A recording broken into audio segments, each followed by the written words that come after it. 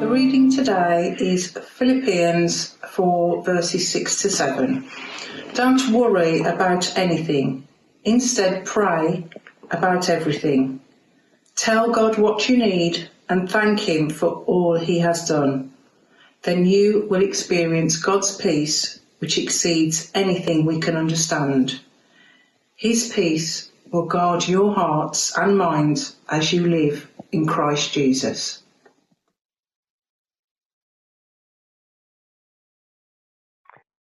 Hello friends, my name is Adrian, if you don't know me, and it is so good to be with you again this morning, either in this moment or on demand in whatever moment you're watching this. And my deep desire is that everything I get to share from this chair brings some encouragement to you wherever you're sat in this moment. So it was excellent just to hear what Mel shared. And we're in this series entitled Living Prayer, and we're going to be looking at prayer that Mel has just read out from Philippians 4 in a moment. But in terms of the series, what we're discovering week on, week out is actually we're being invited to live lives that are shaped by prayer. And as we are shaped by prayer, it causes us to know something more of who God is, understand something more of who we are, and then it kind of defines something more of how we then seek to live. And we've seen that week on, week out. And it's there for us, whether we're someone who've centered their lives on Jesus and said, yeah, I want Jesus, you to be at the center of all I am and all I do, that we're finding this brings us strength and encouragement. But maybe you're here and just looking in saying, well, I'm trying to figure out who this God is. And my hope is that for you too, that these prayers that we're looking at are revealing something more of who God is and how He's longing to shape your life as He's longing to shape mine. And so in looking at this Philippians 4 prayer, what we discover is it's a prayer of peace. You see, God's desire is to shape your life and shape my life with His peace. And that word peace conveys wholeness. His desire is that you and I would know wholeness in the core of our being. And this prayer that Paul kind of outlines in Philippians 4 it's actually like an exchange. It's saying there's a way that we can pray that causes us to exchange our worry, our unrest for God's peace, God's wholeness. You see, the reality is you and I worry. There's circumstances we face, there's situations that we come into contact with that just cause us to get concerned, to get worried, to get anxious, to get fearful. And if you like, they lead us through to what I often call the what if scenarios, where we find ourselves contemplating what might happen next. The pandemic that we're living with at the moment, surely that's in this backdrop often of moments that cause us concern and worry. And as we encounter those moments, we can find that worry can begin to shape us. It can begin to consume us. And if we're not careful, it can begin to suffocate us. Now, my guess is each of us have found moments like that, where we've found that this thing that we're worried about suddenly becomes something that is shaping who we are as we're consumed with thinking about it more and more. And as we get consumed thinking about it more and more, we find it kind of suffocating. Maybe at the moment you're finding something. I know for me, a month into lockdown or 3 or 4 weeks into lockdown, I found myself in a situation where this year is a year where I get the privilege of putting on a festival for the movement we're part of called Catalyst. And it's a festival that has around 4,500, 5,000 people. And in it was this moment of realization, this isn't going to happen. But what on earth is going to happen? And in it, I found myself just getting more and more worried about what might happen. And to be honest, it was like this. It's I started off with my life like this, and there was this blip in the corner that was what's going to happen in terms of this festival. And before you know it, I just kept kind of overthinking it and analyzing it and trying to find an answer within myself and kind of curving in and folding in on myself as I found myself consumed by what might happen, of just finding myself down cul-de-sacs of illogical thought. And before long, I kind of found myself defined by these what ifs of what might happen in terms of this festival. And to be honest, I got to this point of like convincing myself that I was basically going to lose everything because of a mismanagement of what had happened through something that was out of my control. And before long, I found that my life was just defined by this thing that I was concerned about. And to be honest, I could say that took days to get to, but it didn't. It was like within half an hour. I found myself just curved in, boxed in, needing unlocking. See, that's what worry does. It gets us to that point of thinking that our whole of our life is just defined by this thing that we're worried about, concerned about. And it feels suffocating. It feels like we're locked in. And this prayer of peace comes and invites us to know an unlocking. That's what I want us to look at, just briefly, just look at how then this prayer takes us to this point of being able to exchange worry for peace. And I'll do that by just kind of quickly applying like what I use in this prayer, as I find it like a go-to prayer in these moments where I found myself kind of thinking I was the answer and I find I'm not. I'm just locked in. You see, what we find through this prayer of peace is that it's an invitation, firstly, about expressing and remembering. Expressing and remembering. You see, what I had to do is just come to God and say, God, this is my reality. I'm really worried about what might happen here. I've taken myself to some illogical conclusions of me losing everything in light of this. And I've just found that I'm consumed by this, expressing the reality of my worry. But in it is coupled with a remembering of the wonder of who God is. You see, the danger is as I get boxed in by my worry, it causes me to begin to limit who God is.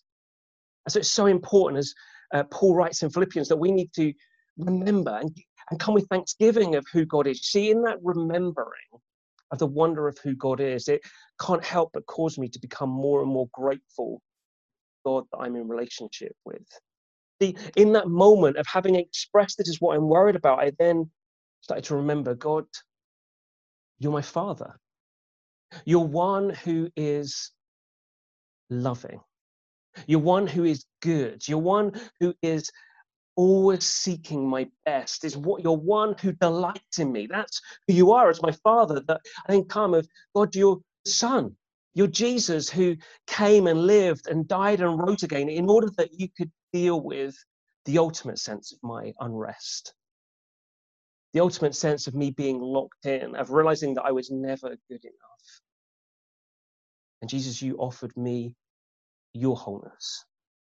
That I would know that I'm now defined as one who is unconditionally loved and accepted because of who you are, Jesus. I then get to remember not only that God as Father, not only God as Son, but I remember God as Spirit, one who's come and dwells within me and you, one who causes us to know and experience the wholeness that Jesus offers. And you see, as I find myself in that place of, yes, expressing, but then remembering, I'm suddenly caught up in just the wonder of who God is, and the wonder of this God that I come in desperation to and say, God, I need your peace. I realize he's the one who can provide it. Because then, having expressed and remembered, we're then called to this point of then releasing and receiving. So these exchanging, you see, we exchange the expressing and remembering. We then get this coupled releasing and receiving. You see, in the wonder of who God is, Father, Son, and Spirit, I suddenly get to release control. Say, this thing that I'm worried about, I give to you, God. I trust to you because I know you are unfailing in love and goodness, that you're for me, that God, you keep the world spinning. I don't. Therefore, I release this to your control. It doesn't define me, you do. And then having released it, I then get to receive from God. I get to receive as he unfolds me. It's amazing. I get to receive the fact that God comes, brings his comfort by his presence with me, of the knowledge of the comfort that God is in control.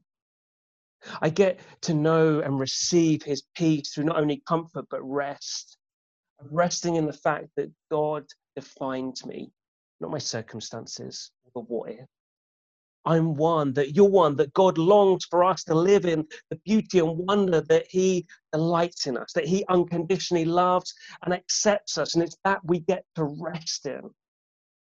At this point, you can think, well, is that the end of the prayer then? Like, we've prayed, we've expressed and remembered, we've released and received, the paper's unfolded. It's then we move on. No, there's another part. You see, the last part is probably the most important part, is that we get to be those who are then embracing and continuing. That we come and we embrace everything that God has provided for us in his peace and wholeness. That we get to understand the wonder and embrace the fact that we're defined by God, not our circumstances. That Jesus has forever declared through his life, death, and resurrection that you and I are those that are unconditionally loved and accepted. And that's what brings us peace. And it's as we embrace that, it guards our heart and our mind. It guards the very core of our being to realize that these circumstances, this what if I'm wondering about, actually doesn't define me like God does. It brings peace. But it's not only embracing, it's also then continuing. You see, this prayer becomes something that then shaped how we then live, how I then lived, having been unfolded, having embraced that truth, and then still in the circumstances. And it's that I then get to continue in, of ensuring that I'm taking thoughts captive, not allowing myself to kind of entertain that I've got the answer within, rather than trusting God. Of taking on the stuff that I can control and releasing the stuff that I can't, and there's things that I could do, people I could speak to, but they're not taking on responsibility for the stuff I couldn't do, of worrying about the what ifs, of continuously coming and continuing in that place of just, I'm going to trust you, God. Why? Because you've always been one that is trustworthy. Of coming and continuing in that place of just receiving God's peace and wholeness, of his comfort and his rest, of allowing that to shape my day in, day out. And then continuing by repeating the whole prayer as and when I need to. See, the reality is that that moment of being consumed by the what ifs of this festival scenario to that point of just continuing in the wonder and the fruit of this prayer of peace probably took about 30 minutes. But it was so good. See, I could have spent ages just being defined by the what ifs.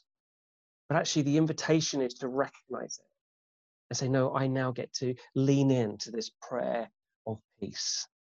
I'm just going to hear actually from a couple other people who are just going to talk about their experience of experiencing and understanding the invitation of this prayer of peace. So shall we just hear those two stories?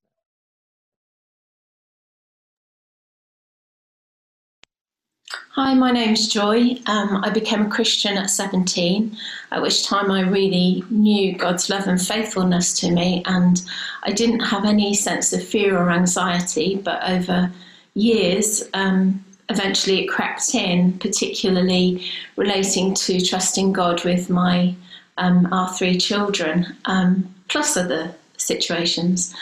God, over various points of my life, has helped me understand why I've struggled. He's shown me, helped me see things from my past that have created damaging thought processes, and helped me to find some release, some freedom from that. And particularly as life's gone on and I've understood who I am in God more, my identity in him and his unconditional love. But still I've struggled at times. Romans 12 verse 2 talks about our need to have our minds renewed so that we would understand God's good, pleasing and perfect will for us. And I've always understood that to be important for my sense of peace. And recently, God has been really gracious. He's helped me understand something. which is that in that process of renewing of my mind, I realise that I have been striving myself to renew my mind, which is impossible really, because it's only the work of the Holy Spirit that can renew our minds. And as I have chosen to not strive, but to surrender to God, I've found that He has brought restoration and renewal in a way that I haven't really been able to experience before. And ultimately that has brought to me a sense of peace, of well-being, that as I look at Scripture, as I see the truth of who He is and who I am, I can trust Him with everything. I'm a work in progress. I haven't sussed it all, but God is good.